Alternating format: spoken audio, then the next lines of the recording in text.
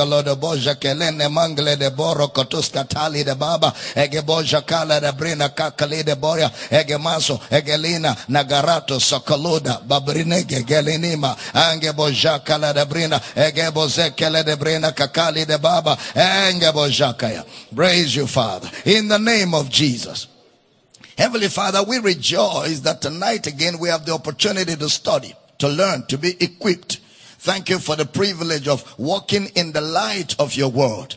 And I pray that everybody connected to this service tonight is gifted revelation knowledge. The eyes of your understanding flooded with light. Clarity comes by the word of God. I decree, Father, that your word comes to instruct us, to correct us. Your word comes to give us evidence. And Lord, we decree that your word comes to bring us spiritual growth. So as we benefit maximally from the teaching of your word tonight, I rejoice that an army is rising all over the face of the earth that will preach the truth of the gospel of Christ. And we give you praise for the blessing today. In Jesus' precious name, and every believer says a powerful amen.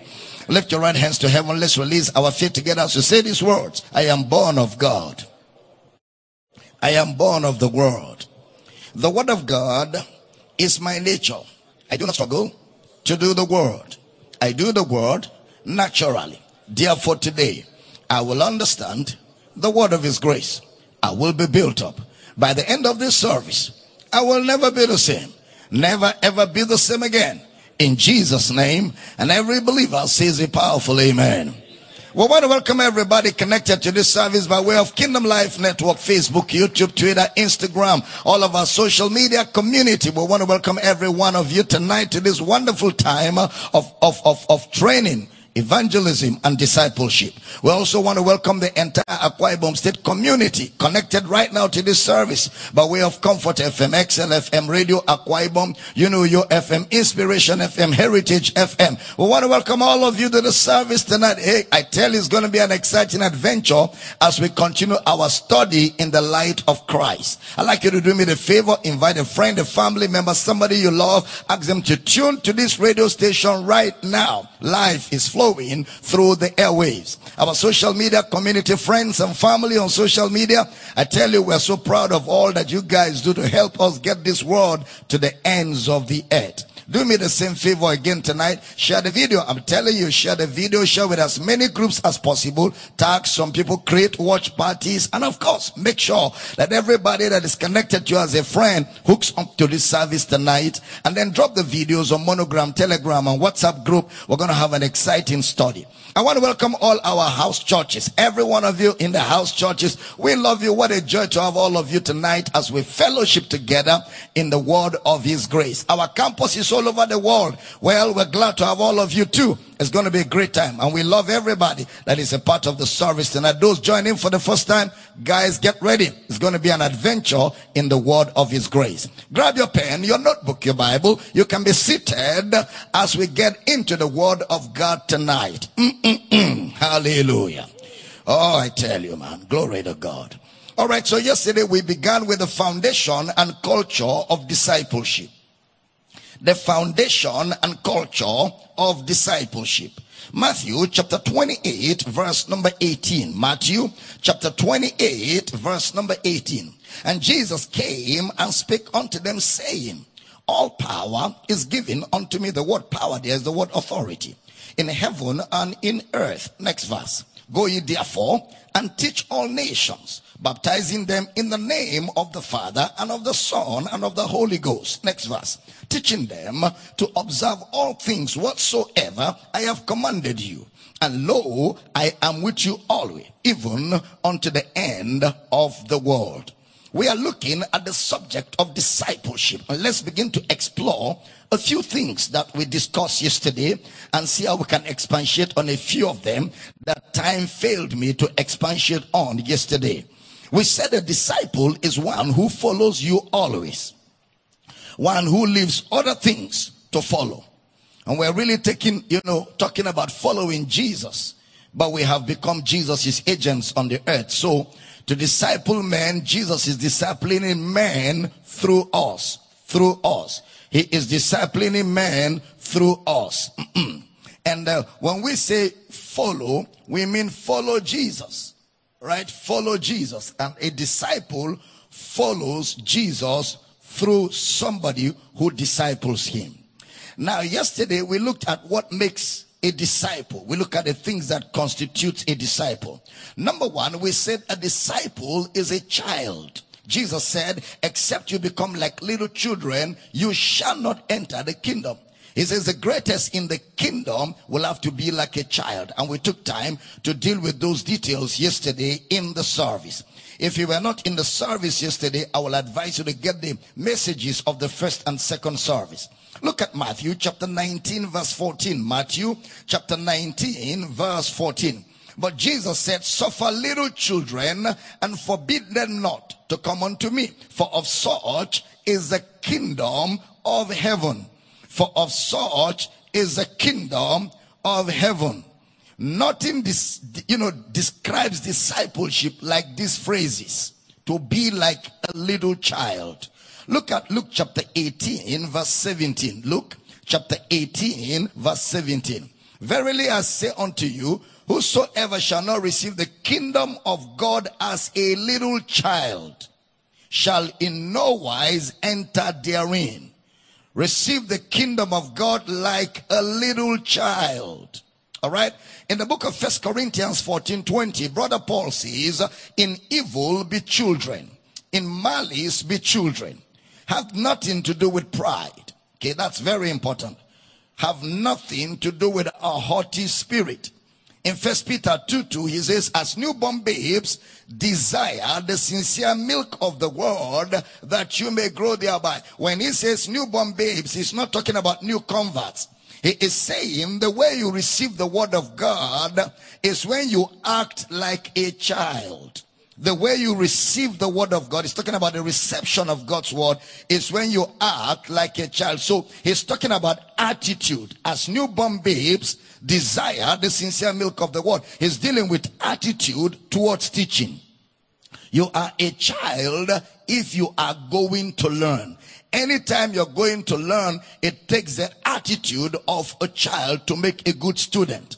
And I'm talking to those of you especially who are older in age. You know, you have been around for quite a while and you have, grown, But if you're really going to learn Christ and learn the word of God, you must forget about your biological age and just become a child. That's the only way to learn. Otherwise, God is no respecter of persons. How old are you? You're not older than the ancient of days. You're not older than eternal life. So, it doesn't matter. You've got to put on the attitude of a child if you're really going to learn. Jesus said, except you act like a little child, you cannot receive the kingdom of God. And of course, students naturally have a learning culture. So they don't struggle with learning because they are in the midst of it. But people that have left school for so long, they must imbibe the attitude of a child. Especially people that, have grown. They are now managers, or they are married their husbands, or they are married their wives. There's a particular attitude that comes with status. For you to really learn Christ as a disciple, you have to get rid of all of that in your mind and bring yourself to a place where you can learn, where you can act like a child. Look at 1 Corinthians chapter 1 verse 26. 1 Corinthians chapter 1 verse 26. For you see your calling, brethren, how that not many wise men after the flesh, not many mighty, not many noble are called. The word wise man is the word sophos in the Greek. Sophos, okay? Where you have sophizo or sophia in the Greek. It means, wise. Sophos. Then it says, not many noble. The word noble is the Greek word hugenis. Hugenis. H-U-G-E-N-E-S. Hugenis. Talking about people that are born well. People that grew up in noble homes. People that grew up in the midst of affluence and wealth.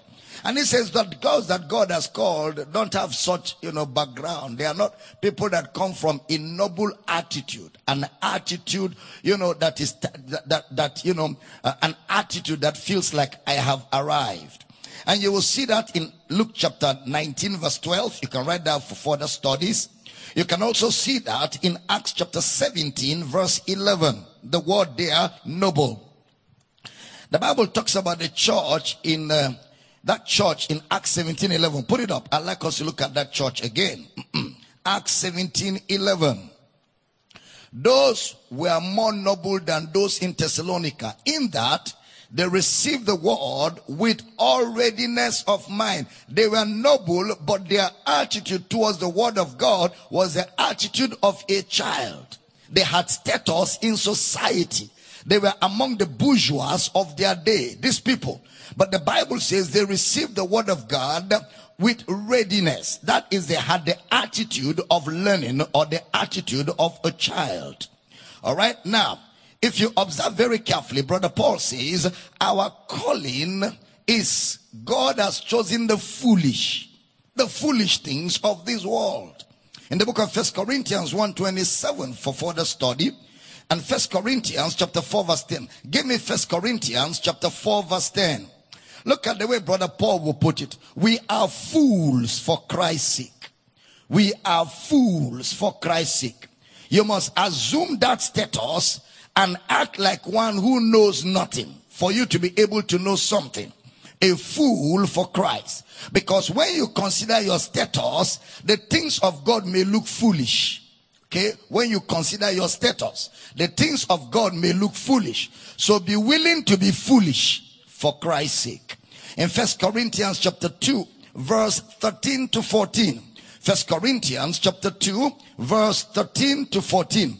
Which things also we speak not in the words which man's wisdom teacheth, but which the Holy Ghost teacheth, comparing spiritual things with spiritual. Next verse. But the natural man receiveth not the things of the Spirit of God, for they are foolishness unto him, neither can he know them, because they are spiritually discerned.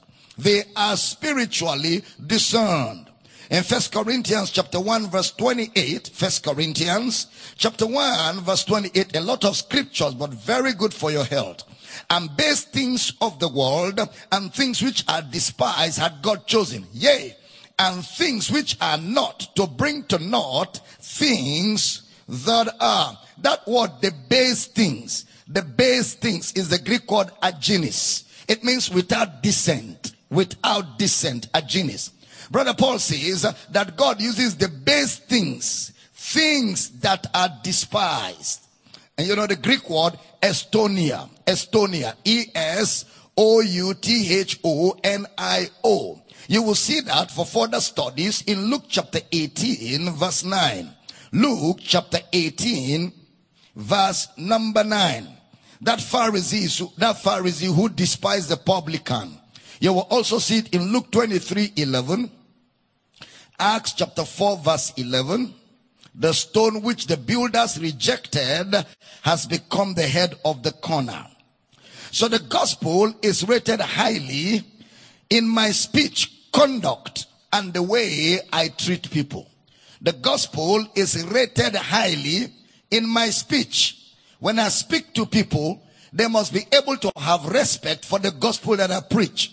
In my conduct, and of course, in the way I treat people, they must see the gospel reflected in my attitude and conduct. The gospel also is rated highly, higher than status. Higher than status. No status can compare with the gospel.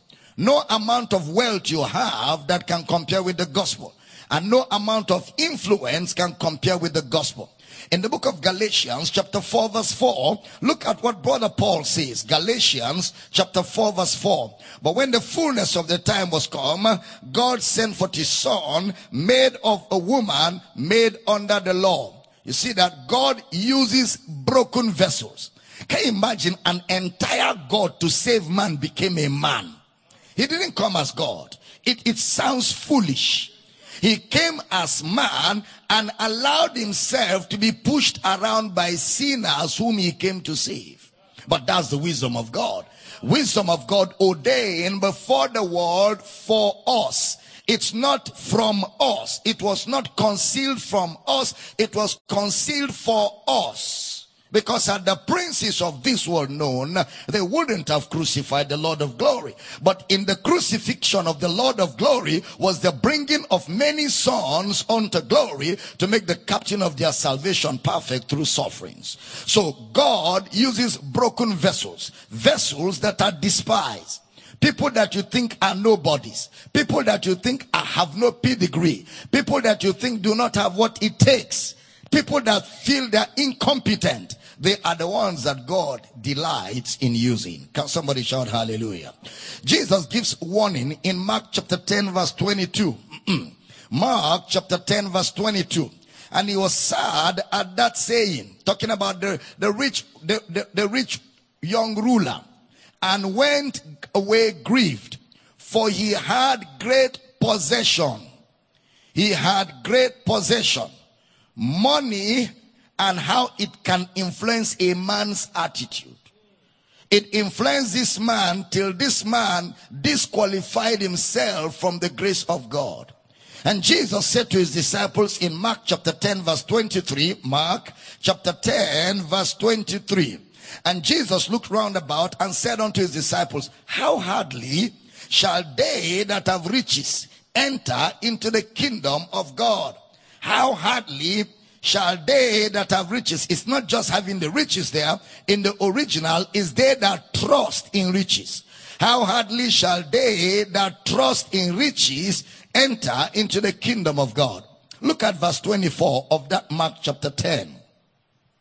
And the disciples were astonished at his words. But Jesus answereth again and saith unto them, children, how hard is it for them that trust in riches to enter into the kingdom of God? Can somebody say very loud with me, I do not trust in riches. I trust in the living God. Say with me very loud, God is my only source. And I trust God. I do not trust money. I'm not a slave to money. Money is a servant of God's purpose in my life. Can I have a powerful amen? So you've got to make up your mind that money will remain in your pocket, not your heart. That money will remain in your pocket as a slave, not in your heart. Not in your heart. Money must never take your heart. No matter how much you have, Christ must be the only occupant of your heart. The best place for money is your pocket, where it can easily be used to discharge God's purpose. 1 Timothy chapter 6 verse 17. See the way brother Paul puts it to Timothy, a protege. He says, charge them that are rich in this world, that they be not high-minded, nor trust in uncertain riches, but in the living God, who giveth us richly all things to enjoy. All things. Charge them. Not to trust in, he called it uncertain, unreliable, undependable. You know, brother Solomon said, money has the ability to develop wings and fly. You have money right now in your pocket. By the time you turn the next minute, it's no more there. It has gone. So you can't trust what is not consistent. You can't trust what is not reliable. Otherwise, your heart will be broken. And the Bible says people that put their trust in money have pierced themselves with many sorrows, disappointments, hurts, and failure. That's why you don't put your trust in money, you put your trust in God. But the rich young ruler who wanted to be a disciple, the love of money deprived him the opportunity of being discipled. The second thing we said is you must be a servant.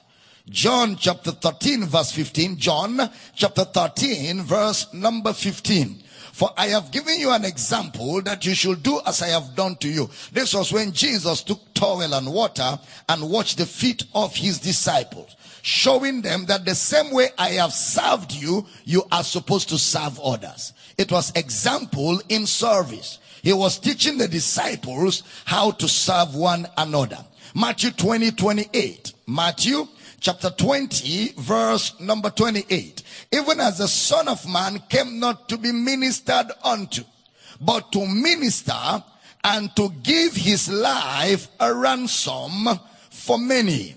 A ransom for many. The moment you stop serving,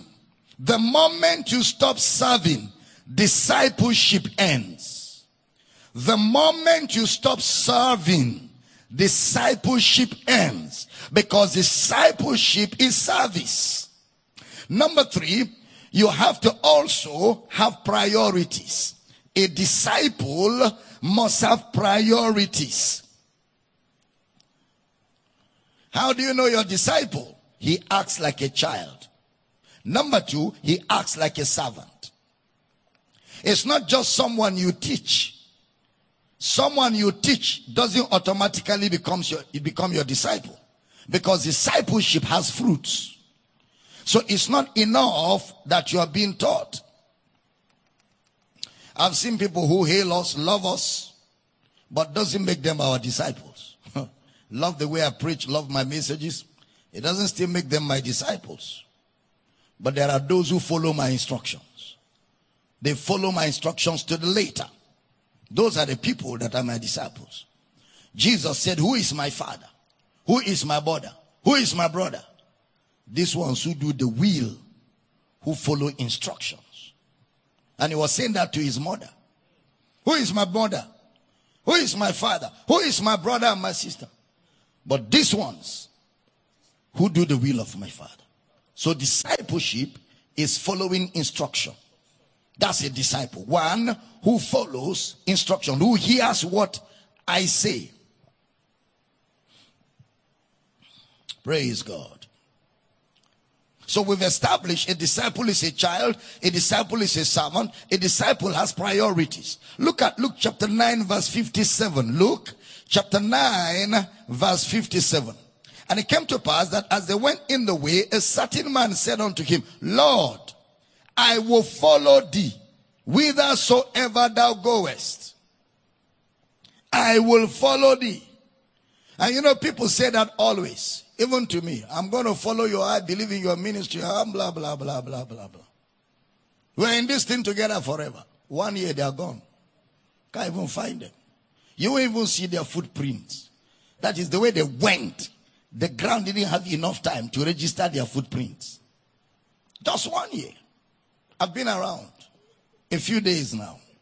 You know, just a few days. By the grace of God. I've been around. When people say such things, I just laugh sometimes. You know. Go and look at some people. Only 4 years of their life, they have changed 8 pastors. In 4 years. They have been to 8 churches in 4 years. They can't stay in one place. They can't stay in one place. They can't stay in one place. And they'll tell you, look, I'm going to be with you. And if you say you'll be with a man of God, at least keep your words. Keep your words, at least. Look at Luke chapter 9 verse 58, where we're looking at. Luke chapter 9 verse 58. And Jesus said unto him, foxes have holes, and birds of the air have nests, but the Son of Man had nowhere to lay his head.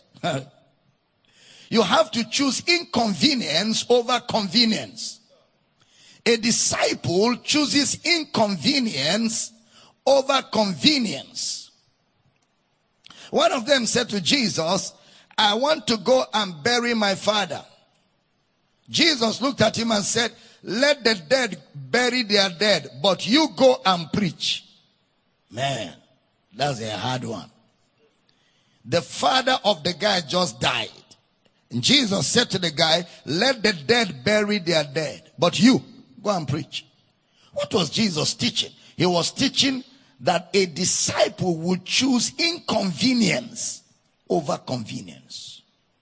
One came and told Jesus, let me go and tell my parents first. I will come. Jesus said to him, no one putting his hands to the plow and looks back is fit for the kingdom. This is about service. So the kingdom of God is not about going to heaven. It's about what God is doing on the earth today. What God is doing on the earth today. And if you cannot have priorities, you cannot get involved in discipleship. So the question again is, who is a disciple? One who follows you. Look at Mark chapter 10 verse 29 and see what Jesus said to the disciples of his day. And Jesus answered and said, verily I say unto you, there is no one or man that hath left house or brethren or sisters or father or mother or wife or children or lands for my sake and the gospel's. Next verse. But he shall receive 100-fold in this time houses and brethren and sisters and mothers and children and lands with persecutions. But in the world to come, eternal life. They said, we have left all to follow you. So a disciple is one who leaves all. That's a disciple. How did Jesus choose the 12 among the crowd from John's baptism? He just kept calling them, and they left everything and followed. When he called them, they left everything and followed. He chose among the crowd those 12, and those 12 left and followed him. A true characteristic of a disciple is the person who is always available. The person who is always available. Look at Acts chapter 1 verse 21. Let's look at, how they replaced Judas after he died. They say, wherefore of these men which have companied with us all the time, that the Lord Jesus went in and out among us. Next verse. Beginning from the baptism of John unto that same day that he was taken up from us, must one be ordained to be a witness with us of his resurrection. He must have been with us from the beginning. Must have been there to see Jesus going out and coming in. He must have followed, made himself available and followed. That's the person that will replace the apostles. Of course, they were disciples first. That is, he's available all the time. Judas didn't qualify here because Judas killed himself. He didn't follow to the end. He didn't follow through. A disciple does not go back. A disciple sticks to the end. A disciple follows to the end. So how do I know a disciple? One who is a child and learns like a child. A disciple is a servant. Number 3, a disciple is one who has priorities. 2 persons can disciple 1 person. 2 persons cannot disciple 1 person. But 1 person can disciple 2 people. So discipleship must have a singular leadership. You can't be a disciple of 2 people. You can only be a disciple of 1 person. And if you follow the course of discourse from yesterday, we laid the foundation that the way God trains people for the ministry is through discipleship. Nobody flies by night into ministry. There has to be a process. The process of ministry, the process of being a workman in the kingdom is a process of discipleship. That's very critical. And a disciple is a person who listens to you. Then of course, he is able to, on your behalf, lead people. So the focus of the kingdom of God is what God is doing in the earth today. Those who follow you. Not those who follow you when it is convenient. There are people. They only follow you when it is convenient. When it is not convenient, they give you a million excuses. They are not fit for it. They are not fit to be disciples. They can be fans, but not disciples. Yeah. A disciple is one that is willing to make sacrifices because he is placing value and a premium on what he is learning and getting and what God is doing in his life through the person that is disciplining him. Very critical. And one way to know one is not fit for leadership is when the person usually and regularly gives excuses. Anybody that usually and regularly gives excuses is a misfit for leadership. In the church, in the body of Christ, you cannot appoint a man to leadership who is always giving excuses, no matter how valid the excuses are. No matter how genuine they are. Like I said yesterday, there are people that I deliberately give them excuses. I'll tell them, no, I know you're very busy. I know you're very busy. I understand. I understand. You're fully occupied. I understand. I understand. You know, don't worry. Somebody else will do it. I have to give them excuse.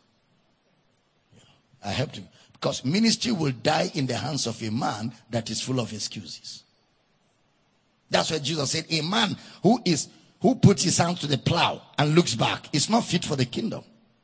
Hallelujah. Anything you give excuses for, you don't intend to achieve. That's a fact. Anything you keep creating excuses for, you don't intend to achieve it. That's a fact. That's a fact.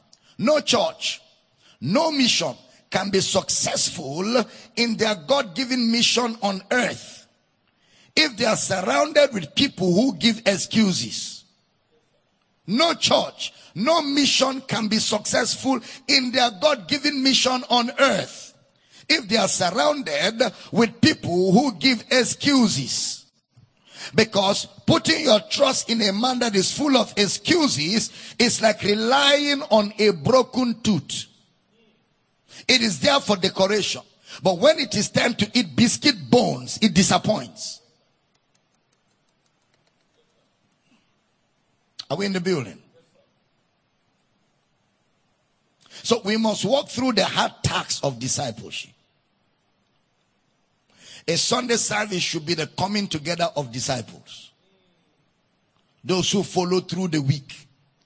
They followed all the teachings. Every time there was a teaching session, they followed. Whether on radio, social media, Zoom, wherever the teaching was happening, house center, they followed all through the week. Then on Sunday, it's coming together to fellowship with one another. A fellowship of disciples. Definitely. That's what it is. Hallelujah. I said hallelujah. I said hallelujah. Not somebody who just shows up on Sundays, but he doesn't follow through. That's not a disciple. Not those who, they show up once in a while. Those are not disciples. Praise God. Those who act like children, those who act like servants, those who have priorities and follow you are your disciples. Therefore, a disciple is someone, number one, you teach. Someone you teach. Number two, someone you're responsible for. Someone you're responsible for. Number three, someone you are an example to. Someone you are an example to. Number four, it's a supernatural relationship. Discipleship is a supernatural relationship.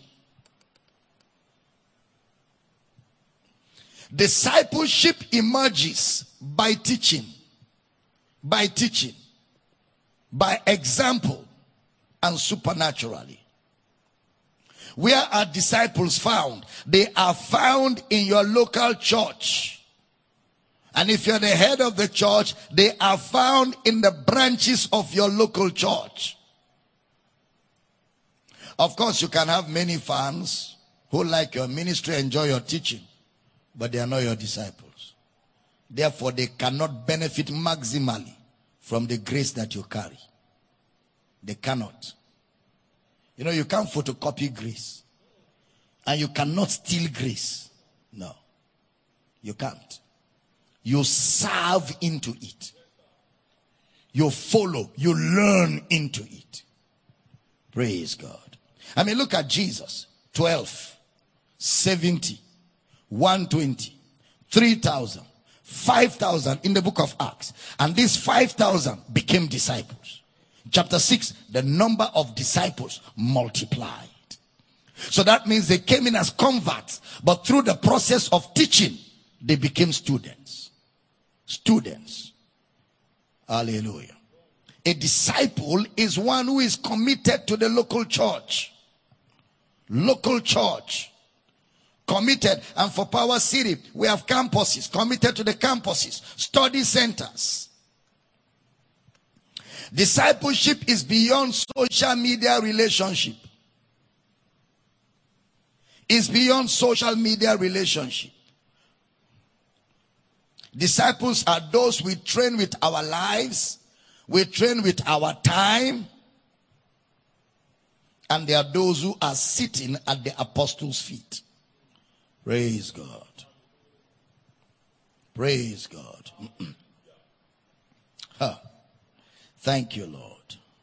So where do you find a disciple again? In the church, or in the house center, or in the campuses. You'll find a disciple in prayer meetings, Bible study meetings. You'll find a disciple in all-night prayers. That's where you find them. If you see Jesus, he was always with his disciples, all the time. When they are not with him, he is the one who sent them somewhere. And when they delivered the message, they came back to him all the time. That's discipleship. They walk by instructions. They walk by instructions. And you know, Brother Paul in his epistle gave instructions to every category of people. First of all, in the book of Ephesians chapter 6, he gave instructions to children. Ephesians 6, 1, 2, and 3. He gave instruction to children. Number 2, he gave instructions to fathers. In verse 4, he said, fathers, provoke not your children. Then he gave instructions to employers and employees. In Ephesians chapter 5, he gave instructions to husband and wife. He gave instruction to every group of people. Because in discipleship, it's about instructions. No man is big enough to be instructed. And any man that is big enough to be instructed is not fit to be called a disciple. It's not fit to be called a disciple. Glory to God. There are instructions for everyone. He gives even instruction to those in authority. To those in authority. Whether you're a businessman, husband, wife, employer, old, young, father, child, mother, daughter, the local church pastor who disciples you has the authority to instruct you. Has the authority to instruct you. And even if you're a president of a nation, or the governor of a state, or you are a House of Rep member, or you're a senator, and you are in a local church, your pastor has the authority to instruct you. The authority to instruct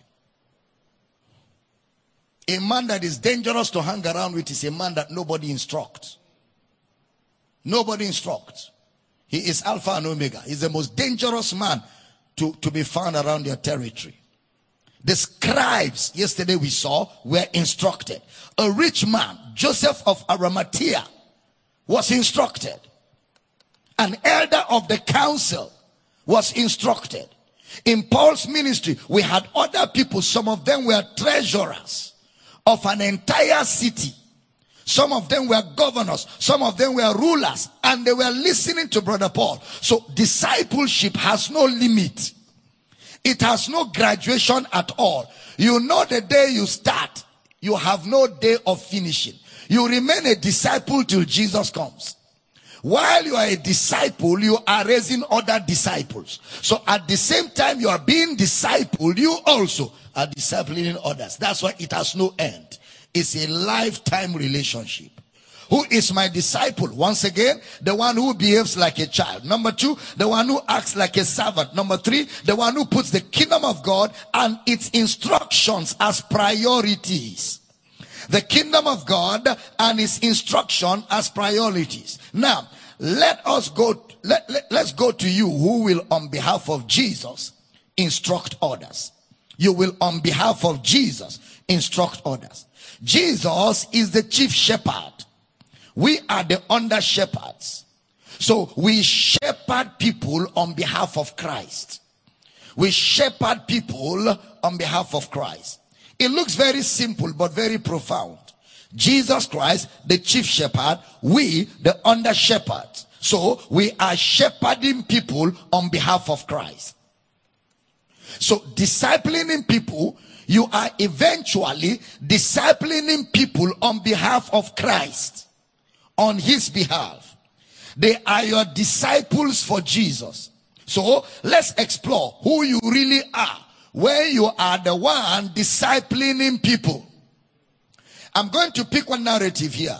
Remember again, discipleship is making people follow you by teaching and by being an example to them. Making people follow you by teaching and by being an example to them. So, who am I? I am a shepherd. Everyone that disciples people is a shepherd. Everyone. Whether they are 2 or 3 or 5 or 10 or 20. Once you are involved in evangelism and discipleship, you are a shepherd. You are a shepherd. So you must act like one. Look at John 21:15-17. John 21:15-17. So when they had dined, Jesus said to Simon Peter, Simon, son of Jonas, lovest thou me more than these? He saith unto him, Yea, Lord, thou knowest that I love thee. He said unto him, feed my lambs. Next verse. He said unto him again the second time, Simon, son of Jonas, lovest thou me? He said unto him, Yea, Lord, thou knowest that I love thee. He said unto him, feed my sheep. He said unto him the third time, Simon, son of Jonas, lovest thou me? Peter was grieved because he said unto him the third time, lovest thou me? And he said unto him, Lord, thou knowest all things. Thou knowest that I love thee. Jesus saith unto him, feed my sheep. Now Jesus said, Simon Peter, lovest thou me more than this? He said, yes. Feed my lambs. That's the word boskotania in the Greek. Boskotania is Boskotania. Boskotania. It means provide nourishment for my lambs. Provide nourishment for my lambs. The word lambs there has to do with innocence. Innocence. Provide nourishment for these innocent ones. For these innocent ones. You will find that for further study in Matthew 8:30, Matthew 8:30, 33, Matthew 8:30 and 33, Mark 5:11 and 14, Mark 5:11 and 14, Luke 8:32 and 34, Luke 15:15. The prodigal son, he was eating with those lambs. So he said, feed my lambs. Then in verse 16 he said, feed my sheep. It's a Greek word, pyomano. It means to provide guidance. To provide guidance. The first one is to provide nourishment, to provide food, to provide support, to provide sustenance, to provide nourishment, food, support, sustenance. The second one is to provide leadership, provide guidance. Pyomano, where you have the word pastor or shepherd, is provide guidance, leadership, rule, authority, and government. Then verse 17, it now says, feed. Boskota brobata. Boskota brobata. That is provide sustenance again for my sheep. Provide sustenance again for my sheep. Why this emphasis? He uses the word bosco twice. Then the word pyomano once. Which means for each time I provide guidance, rulership, and instruction. Twice I must provide food. So I provide food and nourishment twice for each one instruction. I feed more than I instruct. That's why feed my sheep, feed my lamb. I feed more than I instruct. The pastor, therefore, or the shepherd or discipler, does instruct, does command, does give you a charge, but he doesn't until he has given you the word. You can't instruct people whom you have not fed, whom you have not taught, because their sustenance is spiritual. So you mustn't put one above the other. The first priority is to provide food. You teach, you feed, you equip. There's a difference between somebody who just put things out on the internet and somebody who actually sits you down and feeds you. They are not the same. And somebody is posting something on the internet doesn't make him your pastor. Could just be a resource person. Real pastoring is not an internet thing. Real pastoring is beyond the internet. Real pastoring, real shepherding. And that's why we encourage people to join all our campuses and be involved in our local assemblies so that they can have full pastoral privileges. Not just follow me on the internet. And then, of course, that's the end.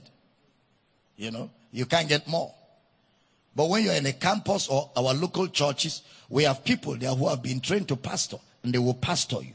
And if you're in the local church here, I will pastor you effectively. Effectively. Because pastoring is beyond teaching. Teaching is major, but there are other things that makes it pastoring, which has to do with even accountability. Because we can teach you, but we don't have you to hold you accountable for what we teach. But when you sit under me, I will teach you and watch your life and hold you accountable for the things I'm teaching. That's pastoring. That's pastoring. Pastoring, you have to follow through in pastoring. You have to follow through in pastoring. So again, the first priority is to provide food. And then you make sure the person you are disciplining understands it. That's why every time I teach, I give opportunity for question and answers. Because I want to be sure that everybody understood exactly what I taught. Alright? Then you also ensure in pastoring that the people who understood it are practicing it. They are practicing. The Bible says, if you know these things and you do them, happy are ye. So it's not just enough to know the word. You've got to do the word. You know, you've got to hear the word and do the word. Be doers of the word and not hearers only. Then it says deceiving your own self. The word paralagizomai. It means acting beside yourself or pretending to be who you are not. Because it's in the practice of the word that the benefit of the word is maximized. Are we together? So, in pastoring, you ensure that your disciples practice what is taught. So, pastoring to a great extent is real time. It's done by pastors, house pastors, district pastors, campus pastors. All of them are involved in pastoring. You will never find sheep and shepherd interact by signal. They don't interact by signal. They interact by instruction. Instruction. They interact real time with each other. So for one instruction or command or charge, I must have taught twice. I teach twice to give an instruction. I feed my people twice before I give an instruction. You know, people don't care how much you know until they know how much you care. People don't care how much you know until they know how much you care. Therefore, the pastor's work, the shepherd's work, the discipler's work is primarily to provide care. And in this care, I instruct. To provide care. But within the confines of care, I now give out instructions. I won't start with instructions. I start with feeding. In discipleship and pastoring, you begin with feeding. Then along the lines of feeding, you instruct. You know, you don't superimpose shepherds on sheep. You don't do that. You don't superimpose discipler on disciples. It's something that emerges from relationship, that feeds the order, sustains the order. Then along that walk, you now begin to instruct. Praise the Lord. Discipleship doesn't start with, make sure you pray, make sure you go for evangelism, make sure you go for follow-up. No, that's not how discipleship starts. Discipleship does not start with, make sure you give offering. No, it doesn't start like that. It starts with teaching. You teach, you teach, you teach, you feed, you feed, you feed, you feed. The people not only get saved, the people begin to grow, they begin to mature, they begin to know who they are, they begin to know what they have, they begin to know what they can do.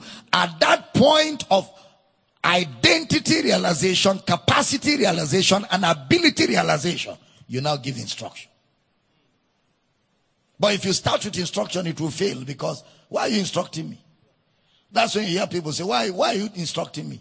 Okay, I won't do it. They are not talking like that because they are trying to be rude. It is rudeness in ignorance. It is arrogance in illiteracy. That's why they are talking like that. But when you have discipled them, they have become disciplined. You can now give instruction. And at that point, when people are well fed and well taught and well nourished, they are happy to carry out any instruction. They carry it out with joy to the letter, because there's strength. When children eat and they are well fed, they look for what to do. When they are hungry and you send them, they murmur. But when they eat and you tell them, bring me chair, they will bring 3. Because they are full, they have energy. When people are fed, it is easy for them to carry out instructions. Am I communicating at all? It's easy for them to carry out instructions. Praise the Lord. So once they are fed, you can start instructing. So the word paimano, which is in verse 16, you will see it again used, that same word, in Matthew chapter 2 verse 6, the shepherds. Matthew 2:6, Acts 20:28. Acts 20:28. Feed the flock. Feed the flock. 1 Corinthians chapter 9 verse 7. Then I'd like us to read 1 Peter chapter 5 verse 2. 1 Peter chapter 5 verse number 2. Feed the flock of God which is among you. The flock of God which is among you, taking the oversight thereof, not by constraint, you don't force them to carry out instruction, not by constraint, but willingly, not for filthy lucre, but of a ready mind. Of a ready mind. So the discipler is the shepherd. Is the shepherd. Say with me very loud, I have the heart of a good shepherd who loves the flock. Say, I love the flock. Say with me, I love the people of God. Can I have a powerful amen? Look at that 1 Peter again, chapter 5 verse 1. 1 Peter chapter 5 verse number 1. 1 Peter 5:1.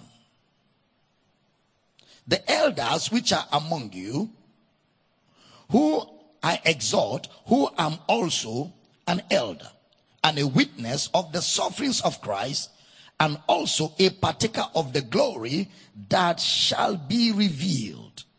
The glory that shall be revealed. Oversight. The oversight, where you have the word episcopos, a bishop, an overseer, a bishop. Then 1 Peter chapter 5 verse 3 and 4. Just notice the flow. Neither as being lords over God's heritage, but being examples to the flock. Verse 4. And when the chief shepherd shall appear, you shall receive a crown of glory that fadeth not away. Next verse. Now verse 5. Pay attention to verse 5.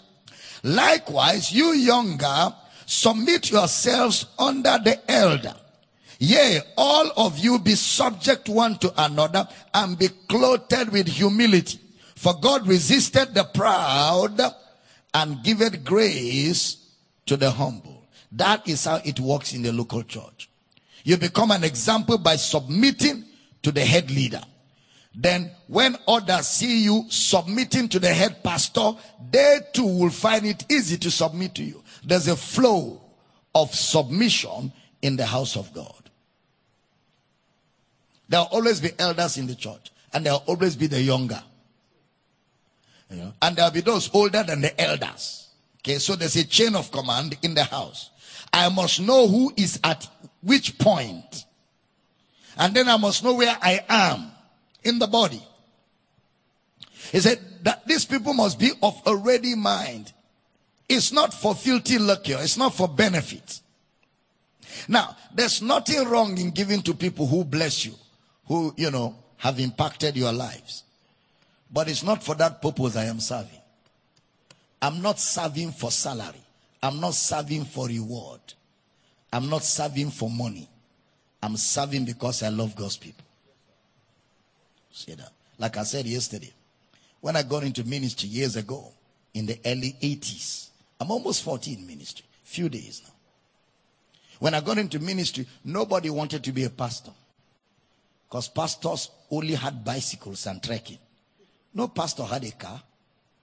It was very scarce to find. Pastors were very poor. If a woman and a husband give you their daughter to marry, it has to take a miracle. So people like us didn't come to ministry for cars and houses. We came into ministry for raw passion. We love souls. We want to see souls saved. That's all that brought us into ministry. It's along the line, after doing ministry for many years, I used to go and preach for people and pay my transport. We didn't know what honorarium was. We didn't know it. It was a privilege that we are allowed to preach. So to go and come was our responsibility. Just that there's a place where we can preach. The rest is history. If we have to trek, we will trek there. We trek and preach and trek back with joy. It's after years of ministry, I now discovered that they are giving people honorarium. I remember the first brown envelope they gave me as a love offering. I gave it to the partner that we went to preach with. I told him, take it. You need it. Need it more than me. That's what brought us to ministry. Raw passion. To see people fed. To see people blessed. To see people grow in the knowledge of Christ. Raw passion. Nothing more. Nothing more. But that's not the case today in many places. Many people just come to ministry and they see ministry as a business. Since selling of spare part didn't work, let me get involved in using human beings as capital for business. It's a serious matter. I'm telling you, but it's changing. It's changing. I didn't hear a good amen. I said it's changing. Look at 1 Peter 2:24. Talking of Jesus. 1 Peter chapter 2 verse 24. Who his own self bore our sins. Look at the sacrificial element of discipleship. Who his own self bore our sins in his own body on the tree, that we being dead to sin should live unto righteousness, by whose stripes you were healed. Next verse.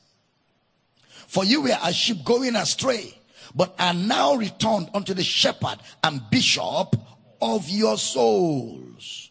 So Jesus is exemplary in sacrifice and service. Pay attention. That word paiamano therefore becomes the natural result of feeding people. When you start feeding people, they submit. You don't have authority to instruct people you have not fed. The authority to instruct comes from the responsibility to feed.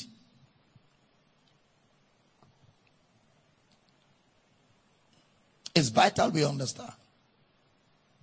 In Matthew 9:36, look at what Jesus said. Matthew 9:36. But when he saw the multitudes, he was moved with compassion on them, because they fainted and were scattered abroad as sheep having no shepherd. They were scattered abroad as sheep having no shepherds. Jesus says these men are like sheep having no shepherd.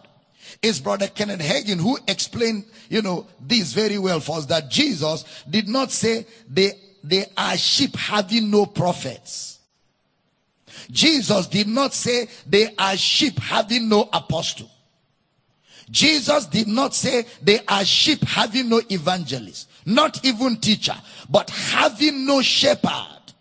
And that gives you the background of Israel.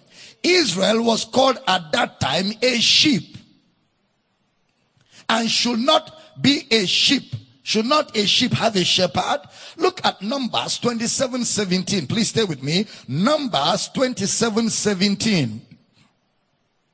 Which may go out before them, and which may go in before them, and which may lead them out, and which may bring them in, that the congregation of the Lord be not as sheep which have no shepherd. Like we said yesterday, everything we teach is from the Old Testament. Jesus, beginning at Moses and all the prophets, he expounded unto them in all the scriptures. So every New Testament concept came from the Old Testament. That's sound apostolic teaching. He says they are sheep without shepherd. So God's sheep must always have a shepherd. God's sheep must always have men leading them. I have heard people say all sorts of nonsense stuff, like everybody's a shepherd of his life. I've even heard people say, Jesus is my pastor, I don't need a pastor. Jesus is pastoring me. I'm not joking. I don't need a pastor. Jesus is my pastor. There are a lot of them on social media. All over the place. Jesus is my pastor. No mortal man can pastor me. Any man that wants to pastor me, the relationship he has with Jesus, me too, I have the same. We're all children of God. So, such people are out of order. Totally out of order, They are totally out of order. They have not read the Bible. It sounds crazy. Praise God. These men were chosen by God. He said God has chosen Joshua. Why? Because it had to be men who will lead God's people, that they be not like sheep without shepherd. Look at 1 Kings 22:17. 1 Kings chapter 22 verse 17. And he said, I saw all Israel scattered upon the hills as sheep that have not a shepherd. And the Lord said, these have no master. Let them return every man to his house in peace. These have no master. A sheep without shepherd is astray. A sheep without shepherd is alone. We have said disciples walk together. What about sheep? They must be in a flock. A sheep is not designed to stay alone. A sheep must be in a flock. In a flock. Sheep having no control. No one provides sustenance for them. And Jesus was moved by compassion. 1 Kings chapter 22 verse 7. He said they have no master. They have no control. Like Judges, where the Bible says there was no king in Israel, so every man did what was right in his own eyes. Self-pastoring. Every man did what was right in his own eye, because there was no king in Israel. That is social media era. They say, just love yourself. Self-love. That's Satan's idea glorified. Zechariah chapter 10 verse 2. Zechariah chapter 10 verse 2. Glory to God. Are you getting blessed? 10 verse 2. Zechariah chapter 10 verse 2. Zechariah chapter 10 verse 2. It's like the brother on the computer has never seen Zechariah before. Zechariah chapter 10 verse 2. Hallelujah. Grab your Bible. Let's look at it together. Zechariah chapter 10 verse 2. For the idols have spoken vanity, and the diviners have seen a lie, and have told false dreams. They comfort in vain. Therefore, they went their way as a flock. They were troubled. Why? Because there was no shepherd. There was no shepherd. In Ezekiel 34, you see God's word concerning pastors. When you have sheep, you must have a flock. When you have a flock, you must have a shepherd. So shepherd, flock, sheep. That's the order. And every sheep is part of a flock, and the flock has a shepherd. No one standing alone. Ezekiel 34. Let's look at the story of shepherds. Chapter 34 verse 1 to 3. Ezekiel 34 1 to 3. And the word of the Lord came unto me saying, verse 2. Son of man, prophesy against the shepherds of Israel. Prophesy and say unto them, thus saith the Lord God unto the shepherds. Woe be to the shepherds of Israel that do feed themselves. Should not the shepherds feed the flock? Next verse. So it says, verse 2. 34 verse 2. Son of man, prophesy against the shepherds of Israel. Prophesy and say unto them, thus saith the Lord God unto the shepherds. Woe be to the shepherds of Israel that do feed themselves. Should not the shepherds feed the flock? Verse 3. You eat the fat, and you clothe you with the wool. You kill them that are fed, but you feed not the flock. Look at verse 10. What was God's intent? 34 verse 10. Thus saith the Lord God, behold, I am against the shepherds, and I will require my flock at their hand, and cause them to cease from feeding the flock. Neither shall the shepherds feed themselves anymore. For I will deliver my flock from their mouth, that there may not be meat for them. That's a serious matter. Look at verse 11. We're going to read till verse 15. 11 now. For thus saith the Lord God, behold, I will both search my sheep and seek them out, as a shepherd seeketh out his flock in the day that is among his sheep that are scattered. So will I seek out my sheep, and will deliver them out of all places where they have been scattered in the cloudy and dark day. And I will bring them out from the people, and gather them from the countries, and will bring them to their own land, and feed them upon the mountains of Israel by the rivers, and in all the inhabited places of the country. This is the ministry of Jesus. Give me verse 14 and 15. I will feed them in a good pasture, and upon the high mountains of Israel shall their fold be. There shall they lie in a good fold, and in a fat pasture shall they feed upon the mountains of Israel. Verse 15. I will feed my flock, and I will cause them to lie down, saith the Lord God. This is the ministry of Jesus. And this is what he did in John chapter 10. A good shepherd lays down his life for the sheep. But we'll get there. So there's an importance of sheep and then shepherd. Look at Matthew 25:32. Matthew 25:32. And before him shall be gathered all nations, and he shall separate them one from another, as a shepherd divided his sheep from the goats. This is at the end. Matthew 26:31. Matthew 26:31. Then said Jesus unto them, all ye shall be offended because of me this night. For it is written, I will smite the shepherd, and the sheep of the flock shall be scattered abroad. This is one I want to communicate to the church of this generation. My generation and the generations under me. The very first work of Satan is to hit at shepherds. That's his very first line of attack.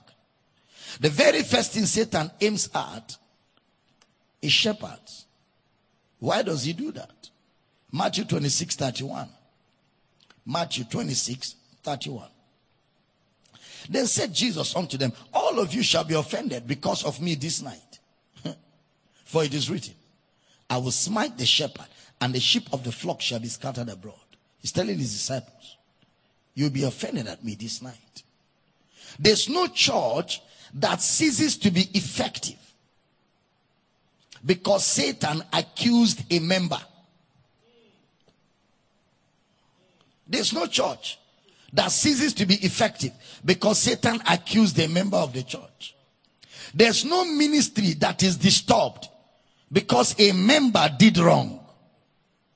There's no church that is shaken because two members had a problem. It's the shepherd. Once the shepherd is struck, the sheep become the victims. In Mark chapter 6 verse 34, Mark chapter 6 verse 34. So Jesus, when he came out, saw much people and was moved with compassion towards them, because they were as sheep not having a shepherd, and he began to teach them many things. So we have a responsibility to make sure that such doesn't happen in our house churches, campuses, and districts. When God chooses a man, that is the man he has chosen. Whatever you think about the man is irrelevant. God chose the man before you had an opinion. God chose that man before you had an opinion.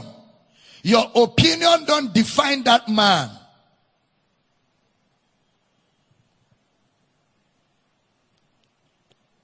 And God chose the man in spite of your opinion or bias. When God chooses a man over you, that man he has chosen. Do we pray for God's servants over us? Why not? If I'm a disciple, I pray for my discipler. Okay. If I'm a son, I pray for my spiritual father. All the time.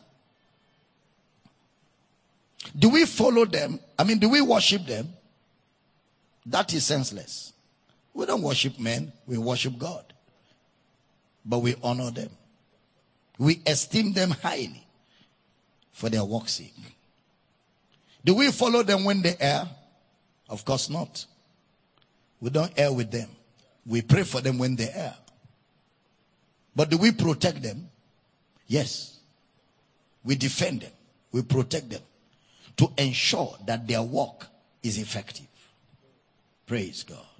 The writer of Hebrews says, pray for us, for we seek to do the right thing.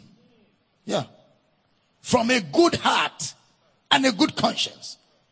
That's the way to love your pastor. Pray for us. Look at it. Hebrews 13:18.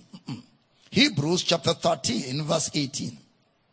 Pray for us, for we trust we have a good conscience. In all things, willing to live honestly. Don't ever get involved in second guessing your leaders. Always think well of your pastor. Believe well of your pastor. And expect well of your pastor. Be positive about your pastor. All the time. All the time. Be positive about your leader. Don't let any negative thing you read on social media produce suspicion. Be positive. Always say, I know my pastor will do the right thing. Say that all the time. I know he will pastor the flock by the love of God. And I know he will not lead us astray. You speak such words every day. And when you speak like that, you pray like that, it comes to pass. When you speak like that, you pray like that, it comes to pass. It comes to pass. Can you imagine everybody praying and thinking like that about their pastor? You just build a wall of protection around the man. And the enemy has no access whatsoever. Praise God. I say praise God. In John chapter 10, we have a shepherd providing sustenance. Jesus, the chief shepherd, the true shepherd, the one who gave his life for the sheep. I will highlight key issues as I round up. Are we blessed tonight? In that John chapter 10 verse 11, Jesus said, a good shepherd gives his life for the sheep. He gives his life for the sheep. That is John chapter 10 verse 11. Put it up for me. I'm the good shepherd. The good shepherd giveth his life for the sheep. So if you are taking somebody through discipleship, you are sacrificial towards the person. Sacrificial. If you're a pastor, the life of a pastor is sacrifice. Okay? If you're a leader, a pastor of a campus, a pastor of a branch, a pastor of a house church, a pastor of a district, one of the hallmarks of any pastor at any level, even if you're pastoring 2 people, is sacrifice. Is sacrifice. Because we are following the chief shepherd who gave his all to bring us in. So we too, as under shepherds, we model after him. Sacrifice is the hallmark of a pastor. A pastor is sacrificial. Look at that John chapter 10 verse 14 again. See what Jesus said. I am the good shepherd and know my sheep and am known of mine. Am known of mine. So the first thing a shepherd does is that you lay down your life. It's not teaching first. It's laying down your life for the sheep first. Not instructions. You live by sacrifice and by service. You lay down your life. You live by sacrifice and by service, which includes your time. Your time. Pastoring is beyond sitting in your room and addressing members online. You know, it's beyond that. Availability is proof of commitment, not comfort. Availability. Before you exercise control, did you sacrifice? Do you serve? Control is only relevant where there's sacrifice and service, and it's not for benefits. So you're a pastor, don't take a job that will not allow you to have time for the flock. Otherwise, you choose between the flock and the job and go with one. If not, you will just malnourish the flock. You have a church where your members are all suffering from kwashoko. Big stomach, little legs. Or big head, small body. Members of your church, if they appear, people take off. It's not an encouraging sight. And it's just because the food is not balanced. They are not eating well. They are spiritually malnourished. And those members, anywhere there's a program, they attend. Everywhere. Any handbill they see, they go. Everywhere you go and do program, you will see them there. They don't even know where to go. They go everywhere.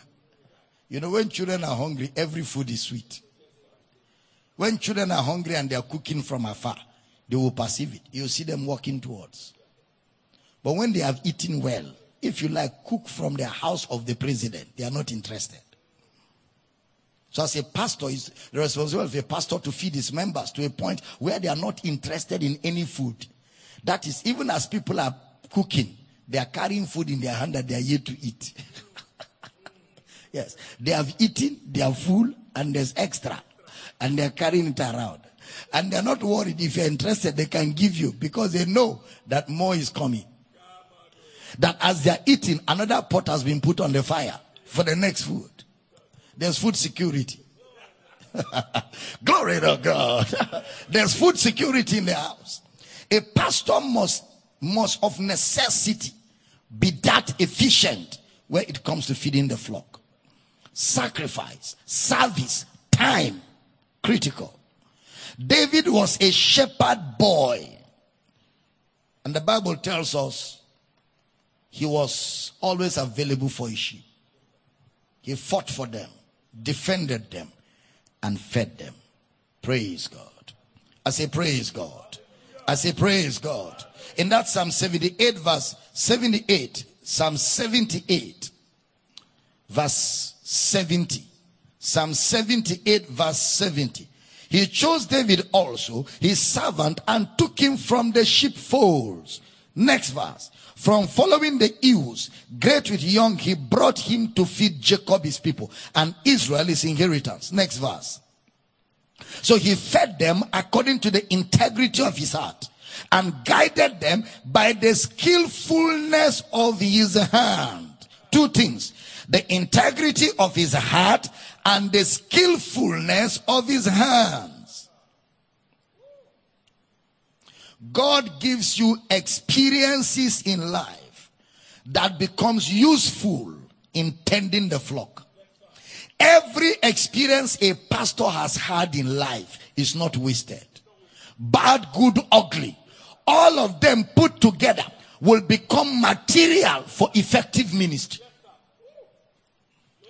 Because as you pastor people, all the things you've been through, you will come across members that have been through all of that plus more or less. So the experience you've gathered over the years become resource to enrich members. You can't buy experience in the market. That's why in pastoring, time and age is critical. Age is critical. It's critical.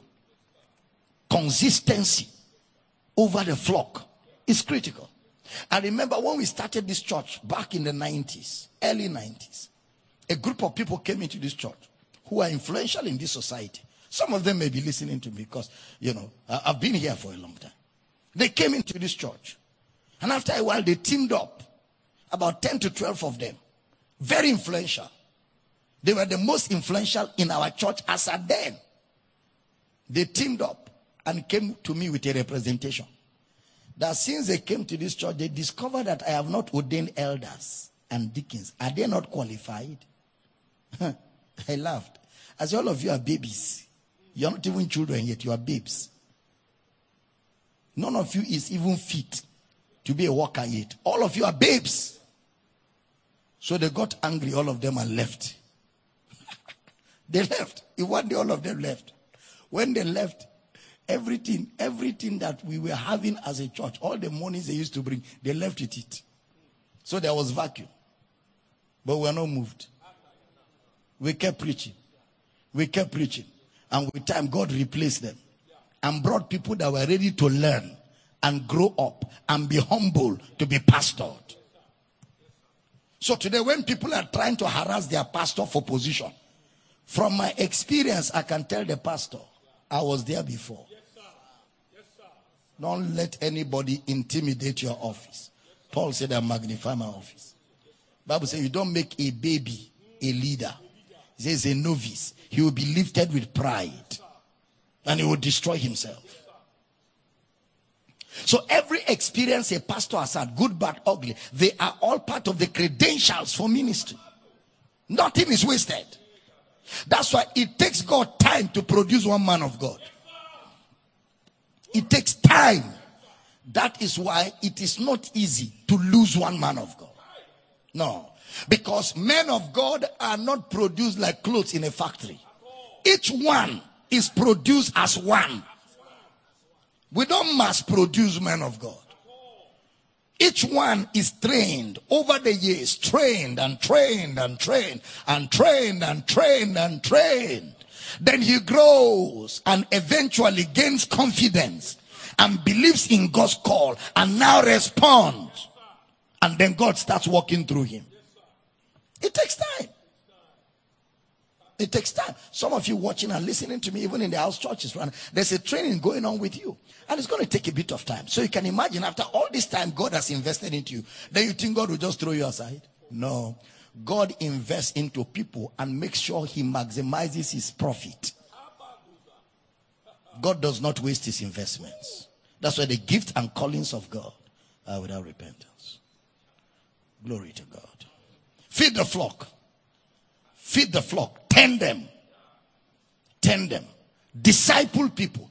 Give yourself to discipleship. It takes sacrifice to raise disciples. Sacrifice, labor, toiling, traveling, praying, patience. Patience. Don't be ashamed of your disciple. If they misbehave, stay with them, identify with them. Tell them, I'm here for you. I will not abandon you. I believe in you. I'm proud of you. I know you have made a mistake, but I know that's not the end of you. That's just the beginning. There are greater days ahead. I know you will do well. You speak to your disciples. You speak to them. You build them up. You help them. And in the process of time, the weak becomes strong. In the process of time, the one that is falling stands. In the process of time, the one that has character flaws, the flaws are corrected. In the process of time, we all with open face, beholding the glory of God as in a mirror, we are changed into that same image, from glory to glory, even as by the Spirit of the Lord. Glory to God. Somebody blessed tonight. Let's get on our feet. That's all I've got for you tonight. Hallelujah. We go making disciples, raising men, building men, equipping men for the work of ministry. Hallelujah. Let's pray in tongues for a few seconds. Miguel Debash. Negro do zoklo do brena kakoro do soka. Enge bolodo babare gedeske telenema jakolo do bobro do zobre nekre dengara da bazoklo do brena keke ege bojaka arana masotolo no mombra nambro do zokolo do brena kakoro do boseki alaba. Thank you, Father. Thank you, Father. In the name of Jesus. Father, thank you for grace and mercy, and thank you for instructions and knowledge flowing from this house. And thank you for everyone connected to this ministry, every citizen, every member, and everyone that is learning and growing and being equipped, including men of God that are connected to this broadcast and to this service and to these teachings tonight. I pray that the revelation of Jesus grows big on your inside until nothing matters. You become a workman that needs not to be ashamed, rightly dividing the word of truth. Lord, I pray that within this ministry, within Power City all over the world, Power City Global, and within the ministries of general overseers that are connected to this teaching right now, disciples are raised, competent and capable ministers are raised, and we decree that this end time harvest will be with so much ease because of the grace of God that is available. We will labor, yet not us, but the grace of God laboring through us. In the name of Jesus. Barriers terminated. Obstacles terminated. Obstacles terminated. Excuses terminated. Aga, maga, shoka, bara, kata, ege, masa, kola. Inabilities terminated. In the name of Jesus. Jakota, Makila, Manoka, Hegela, Nakoka. Every voice of the enemy silenced. In the name of Jesus. Whatever stood as a barrier, the barriers are brought down. In the name of Jesus. And I declare that men of God across the board, all over the nations of the earth, we will preach this gospel like never before. And build an army for the kingdom of God that the devil cannot withstand. Thank you, Father, for answered prayer. Sick bodies be healed. And thank you for the blessing. In Jesus' precious name.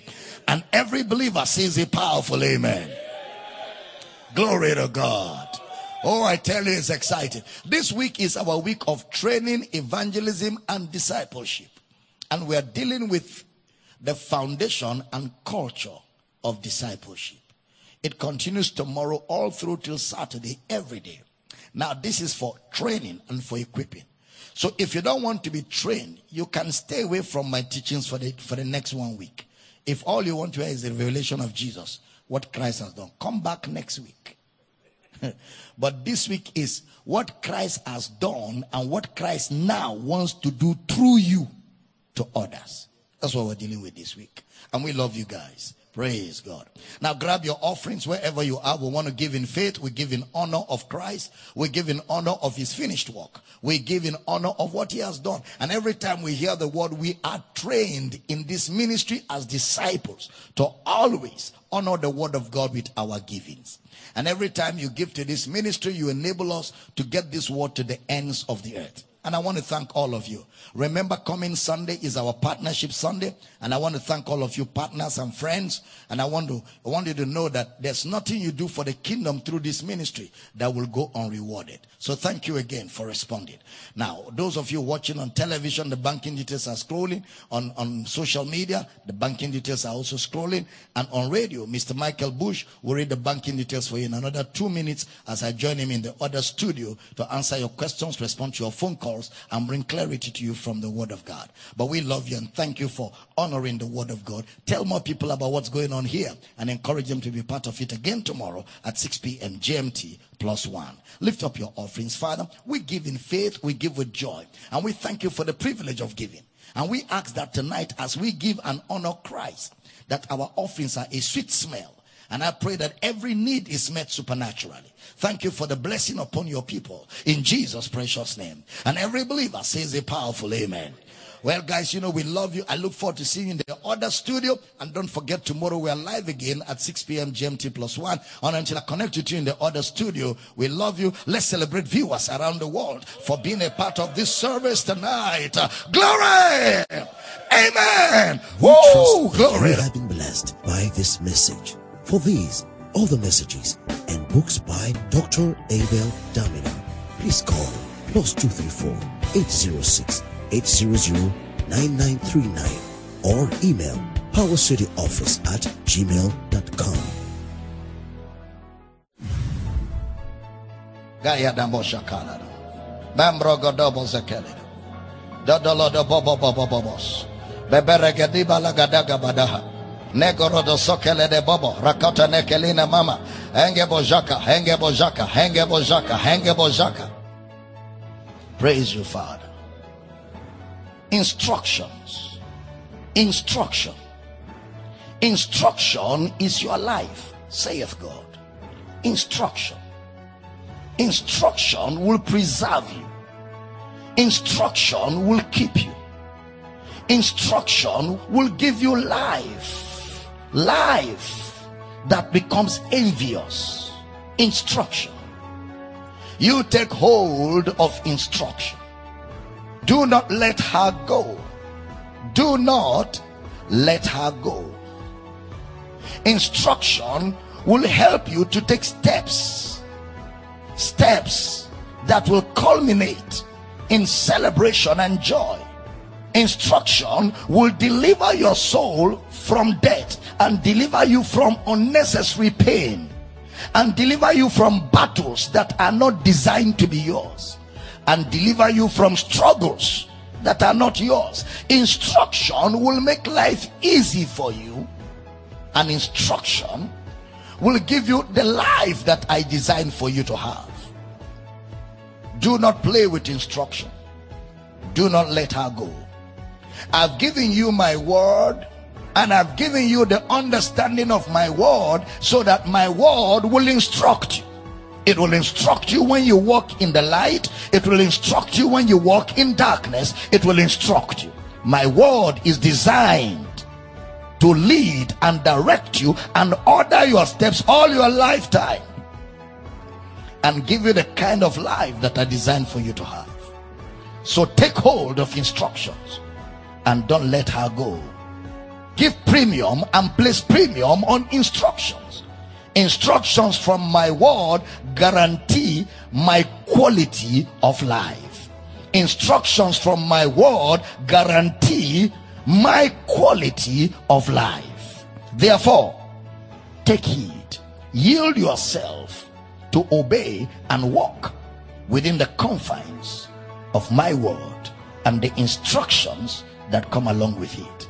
And then you will find pleasantness, you will find joy, you will find fulfillment, and you will find true satisfaction in life, saith God. Thank you, Father. Hallelujah. Thank you, Jesus. Praise you, Father. Glory to God. Just wave those hands to him and just worship him and just give him thanks. Rekoto sakala da baba, shakala da basa.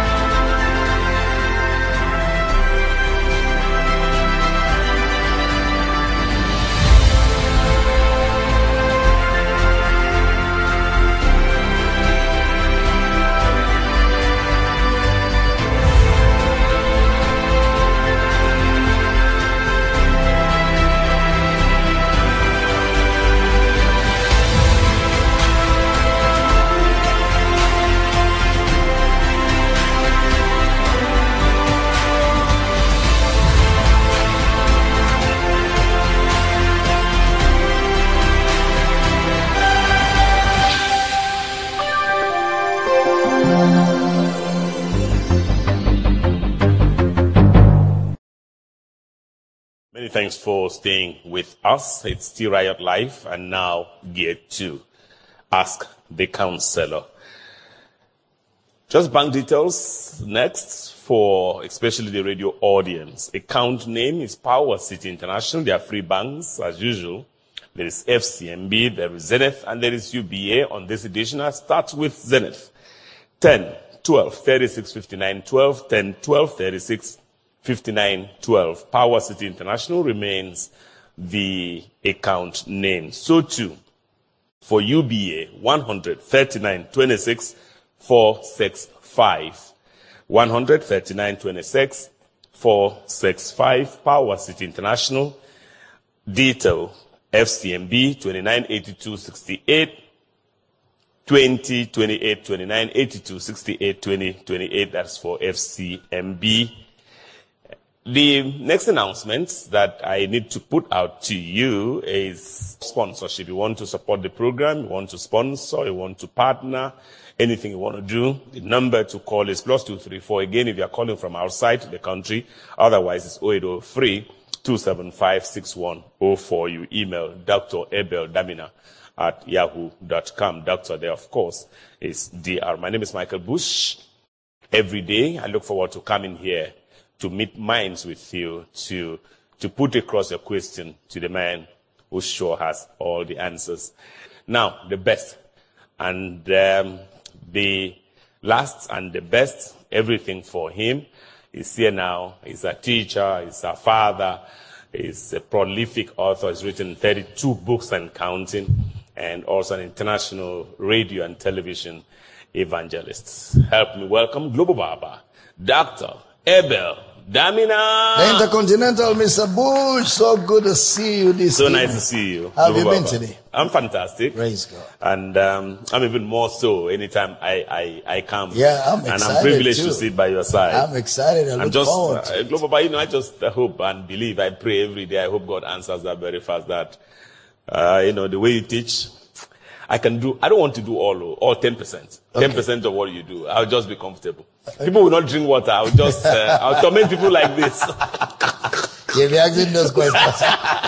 Oh no, so good, Papa. So nice to see you. How is Mama? Very blessed. Very daughters, blessed. everyone's They're good. all great. They're all absolutely. great. They're all excited. Yeah. So nice to see you. Praise Okay, God. so we spent last night in South Africa, but before we start off, let's just do what we always do. Yes. That routine prayer that we do.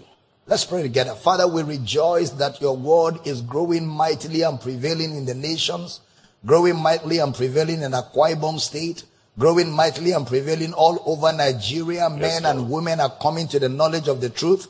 I will also pray for our governor, his cabinet, and all civil and public servants in Akwa Ibom State, that grace abound towards them. Amen. We pray that the eyes of each one's understanding will be flooded, that the reality of Christ will be so evident in Amen. our state. Amen. In the name of Jesus. Amen. We pray for Nigeria and the rest of the world. Amen. That as the word of God keeps going forth, as soldiers, an army of people are rising to preach this gospel. Amen. And we decree that in every nation, the light of Christ shines and the darkness has no hiding place. Amen. Thank you, Lord, for massive salvation of souls. In Jesus' name we pray. Amen. Amen. Okay, so Global Baba to South Africa, where we spent the night, just so we can kick off. This one begins with Amen. We're just, I'm sure, reacting to the prayers. Says, thank you so much for the prayers. And I thank God so much for getting in contact with you. I receive the blessings upon your ministry and you, Global Baba. It is my prayer that God continues to bless the world with your powerful revelations from the Word of God, which is able to save our souls and make us know who we are in Christ. Global Baba, since I saw you on Facebook and heard your message about God not being in heaven, and that wherever he was when he created the world is where he is, I have been like, wow. I found it very powerful, very true. Since then, Global Baba, I've been following you everywhere because of your messages. If all pastors begin to preach like you, Global Baba, I trust greatly that in no time, everyone will be saved. Thank you so much, and God bless you. Global Baba, I have a question though regarding Matthew 6:33. Please, what exactly does Jesus mean in that scripture? Thank you. John Digbe doesn't say where it's right from, but we'll just take that it's from South Africa. 6:33. Let's start from 32. For after all these things do the Gentiles seek. For your heavenly Father knoweth that you have need of all these things. But seek ye first the kingdom of God and his righteousness, and all these things shall be added unto you. Next verse. Take therefore no thought for the morrow, for the morrow shall take thought for the things of itself. Sufficient unto the day is the evil thereof. So again, remember, Matthew, Mark, Luke, and John, all Jesus communicated was in parables. So this is another parable. And what Jesus was establishing there is the superiority of the kingdom over natural needs. Meaning that whatever the natural needs you have, they are not as important as your need for seeking first the kingdom of God. Again, he was pointing to himself, that he was more important to them than the physical things they were looking for, because having him will give them access and give them everything that they will ever need that matters to them. That's what he was talking about. Seeking first the kingdom. That word first is not like first, second, third, fourth. It's actually seek ye only the kingdom of God. That word first there is only in the Greek translation. Bless you. Amen. So Global Baba, we still around Nigeria, we have just want to, before we dash out again to other continents of the world. Accept my greetings, sir. Please help to clarify the following Bible passages within the context that God does not kill. 2 Kings 1:10 to 11 and Joshua 10:2 to 26. Divine mercy and blessings. Jonathan Bade. 2 Kings 1:11. 1:10. And Elijah answered and said to the captain of 50, if I be a man of God. Now it wasn't God that killed, now it's Elijah now. It wasn't God. And this same scripture, if you see the way the disciples of Jesus quoted that same scripture for Jesus, look at Jesus' answer to them in Luke chapter 9 verse 51. And it came to pass when the time was come that he should be received up, he steadfastly set his face to go to Jerusalem. Next verse. And sent messengers before his face. And they went and entered into a village of the Samaritans to make ready for him. Next verse. And they did not receive him because his face was as though he would go to Jerusalem. Next verse. And when his disciples, James and John, saw this, they said, Lord, wilt thou that we command fire to come down from heaven and consume them, even as Elijah did? It wasn't God that killed them. It was Elijah who killed them. And these disciples wanted to copy Elijah. Look at what Jesus said to them. But he turned and rebuked them and said, you know not what manner of spirit you are of. Next verse. For the Son of Man is not come to destroy men's lives, but to save them. And they went to another village. If Jesus rebuked them here in Luke chapter 9, Jesus the same yesterday, today, and forever. He wouldn't have been the one working with Elijah to kill people in the Old Testament. And that's why Jesus revealed to us in John 10:10, the thief cometh not, but for to steal, to kill, and to destroy. But I am come that you may have life. Jesus is God who became a man. He never killed before. He doesn't kill now. He will never kill at all. Death is a function of man's sin. So death is part of the self-destruct system that man has set in motion. The only part God plays is to bring salvation. Okay, Global Baba, so we move to Abuja, Nigeria. We will have 2 anonymous entries. From there, we'll fly out of the country and indeed the continent. Hello, dear Dr. Abel Damina, sir. You are blessed already, and may God continue to bless you throughout your lifetime for the good work you do in the vineyard of Christ Jesus. Thank you, sir. Thank you. Bless you. Another anonymous entry, quickly. Dear counselor, thank you for the wonderful work you do. God bless you richly. Please kindly advise me on this matter. My wife and I got separated some time ago. It was a rather bitter separation. She made so many negative pronouncements upon my present and future well-being, most probably out of anger. I'm a firm believer, Global Baba, and I know my identity in Christ. However, from your point of view and experience, what's the implication, if any, of such pronouncements vis-a-vis God's grace upon my life? Thank you. Regards. All those pronouncements have no effect. You are in Christ. They don't work. God has not given you the spirit of fear, but of love, of power, and of a sound mind. So what do? Acknowledge what you have in Christ. Acknowledge who you are in Christ. And by that acknowledgement, you neutralize everything that is contrary to what Christ has done in you. Another caller now. Hello. Hello. Many thanks, sir. Your name and where you're calling from? You're calling from where? Okay, go ahead. Go ahead. I want to ask on video service. This is what I have to say. That portion of the Bible. You pray for verse 12. Hebrews chapter what? I didn't hear that. Is that 12? Is that Hebrews what? 4 verse 12. Okay. For the word of God is quick and powerful and sharper than any two-edged sword, piercing even to the dividing asunder of soul and spirit and of the joints and marrow. And it's a discerner of the thoughts and intents of the heart. He's talking about Jesus. He's talking about Jesus, the word of God. The effect and the impact that the word of God, the person of Jesus, has in a man's life when he is exposed by the teaching and preaching of the word. Global from Abuja, Nigeria, we fly straight into the United States of America. Josiane says, my friend recently lost her son in a terrible car accident. How can I help her to cope using the word of God? I have prayed with her continuously, but I believe the word heals a sorrowful heart. And she also wants to know if her son is safe. Josiane from USA. Wow. Our condolences. Wow. Our condolences. And, the truth of the matter is sometimes when people come through that situation, there's not even enough you can say to comfort them. Absolutely. The best thing is just, to leave them in the hand of the Lord, trust the Holy Spirit to bring comfort to that family. And of course, get the word of God close to them. If you get my series on the love that God has for you, the love of the Father, the love of God, is a whole teaching series.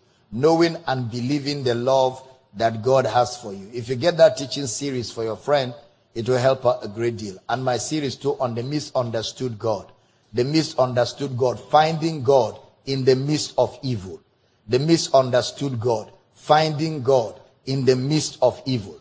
Those two messages, knowing and believing the love that God has for you, the misunderstood God, knowing God in the midst, finding God in the midst of evil. If you get that two series for her, it will be the best gift you have given to her in the midst of her situation right now. Bless you. From the United States, Global Bible was supposed to pray for her, for them. Yeah, Father, we ask for the comfort of the Holy Spirit for that family. In the name of Jesus, we rebuke every hopelessness. We rebuke every hold of the enemy. Amen. Every spirit of sorrow, we rebuke you. Amen. We command comfort and the peace of God. Amen. In Jesus' name. Amen. Amen. Just in time, Global Baba, the first of our last 2-3 callers. Hello. Hello. Many thanks for joining us. Where are you calling from? Good evening, Mr. Bruce and Emmanuel from England. Welcome to the program, Emma. I want to thank God for what God has done in his life, for making out the word of God into the whole world. So the first one is to make up by Jesus' name. Amen. My question I want to ask that why the good parents hold together from now tonight, and when she was here, and she was also blessed for the day and night when he was practicing, and when he rose from the dead, and he also stood with us 40 days. So what is the meaning of 40 days in the Old Testament and the New Testament? There's no meaning. There's no meaning. All those days don't have any meaning. They don't have any significance. There's no meaning. He just went there and he was fasting and enjoying his stay and kept doing it until it was 40 days. He was satisfied. He left. Jesus, the same thing. Actually, Jesus fasted 40 days and 40 nights according as it is written of him. Jesus, everything Jesus did was by prophecy. So he just fulfilled prophecy. Otherwise, nothing. And then also theologians believe, that those 40 days of fasting and prayer, if you observe very well, even the temptation, all of that was a summary of all that Jesus did where fasting, prayer, and temptation was concerned. It was summarized in that verse of scripture. Theologically, that's the explanation for it. There's no significance to numbers. Don't be carried away by numbers. 9, the number of birth. September, to remember. All that. Bible says if you're born of God, days don't mean anything anymore to you. So don't allow anybody manipulate you by giving you days and calendar and all of that. The second of our last 3 callers. Hello. Hello, good evening. Many thanks for joining us, ma'am. Your name, where you calling from? Yes, my name is Fatima, and I'm calling from London. Okay. Yes, thank you very much, Dr. Abel Damina, for feeding us with healthy meals. Thank you. And thank you to our Incontinental Mr. Bush. Thank you. Yes. Actually, my question borders around Acts chapter 19, verse 12, Okay. where it was recorded that the handkerchief and apron from one of the disciples healed the sick. Yes, in that regard, how would you analyze or emphasize the doctrine of handkerchief and other objects used by some of the Pentecostal pastors, especially here in London, is very rampant? I just need clarification on that, please. Thank you very much. Thank you. London needs a lot of help. So much help is needed in London. People just go to London and just whack things and just collect all their monies and just play them. And the reason is because many of you in London don't have time to study the Bible. So anybody can just take advantage of you. And that's why you guys must pay attention to the teaching of God's word. First of all, there's no doctrine of handkerchief anywhere in the Bible. There's no such doctrine. Now, an event happened once, and it was not the disciples that gave them the handkerchief. The people brought their handkerchiefs and rubbed the bodies of the men of God. If it's today, somebody brings handkerchief and rub my body, I won't drive him away. But I will teach him what is more important than him putting a handkerchief on me. And the book of Acts is eyewitness account. So when the writer saw what people did, he just recorded it, not as a doctrine, but as a journalistic reportage. That is why after Acts, the doctrine of scripture begins from Romans. From Romans to Jude, you won't see any application of handkerchiefs anywhere. And the reason is because God's power, the totality of God's power, is contained in God's word. And the mission is to save. So my advice, don't let anybody carry away by those so-called doctrine of elements. They are just weapons so-called men of God use to take advantage of people that don't study, people that don't have time to read their Bibles. They use it and it's like going to a native doctor, you know. It's like going to a native doctor. You go to a native doctor, they give you something. So now, since people don't want to go to native doctors, they go to pastors, they give them something. I mean, one time a pastor went to London with a perfume and told London people to come and line up, that he was going to spray perfume on them and it will bring favor to their lives, but they have to pay £700. And they were paying £700 for perfume to be sprayed on them. I mean, what kind of, how do people read their Bibles? Christ in you, the hope of glory. So if the Christ in you cannot give you favor, is there a bottle of perfume? Comparing spirituals with spiritual, natural with natural. This natural man cannot receive the things of the spirit. The only thing that will make sense to a natural man is perfume, handkerchief, broom, koboko. But people that are born of the spirit don't have respect for any of those elements because they have respect for the word of God. The words I speak to you, they are spirit and they are lives. So that's the position of scripture on articles and elements. From the Americas, we dash to Europe, Italy. Hello, Global Baba and Mr. Bush. I'm from Italy. Thank you, Global Baba, for the word of God you're feeding us with. More grace, sir. Please, Global Baba, pray for my little daughter. She's always crying, and anytime she does that, she uses her fingers to injure her face. In the night, she will find it difficult to sleep. Also pray for my husband and me to find a favorable job. Thank you, Global Baba. I think we just use that as a point of contact to pray for all people. others. Yes. Father, we want to pray for everybody today who needs a miracle. Those that are sick, we declare their bodies healed. Those that are expecting a miracle financially, we ask for favor and we ask for direction. We decree that those believing for the fruit of the womb receive a miracle in the name of Jesus. Amen. And those trusting you for papers to be signed, papers to be approved, in the name of Jesus, God's favor is at work on your behalf. And we declare every need met supernaturally. In Jesus' name. Amen. Amen. Okay, producer, we need to go. The production team, on your behalf, this is Michael Bush, your anchor, inviting Global Baba to take us home. The Intercontinental Mr. Bush. Now, listen to me. Thank you for giving us the opportunity to serve you the grace of God. Don't forget to follow all our teachings on radio tonight. We're on radio at 9 to 10. That's Inspiration.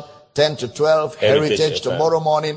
5:45 a.m. XL FM. And then tomorrow morning, 11 to 1, Radio Akwa Ibom, 1 to 3 XL FM, 3 to 5, Your FM. And in the evening, we're back here at 6 p.m. on Comfort FM. We love all of you for giving us the opportunity to serve you. Looking forward to seeing all of you tomorrow. And until then, enjoy the grace of Christ. Goodbye from Uyo, Nigeria. Amen.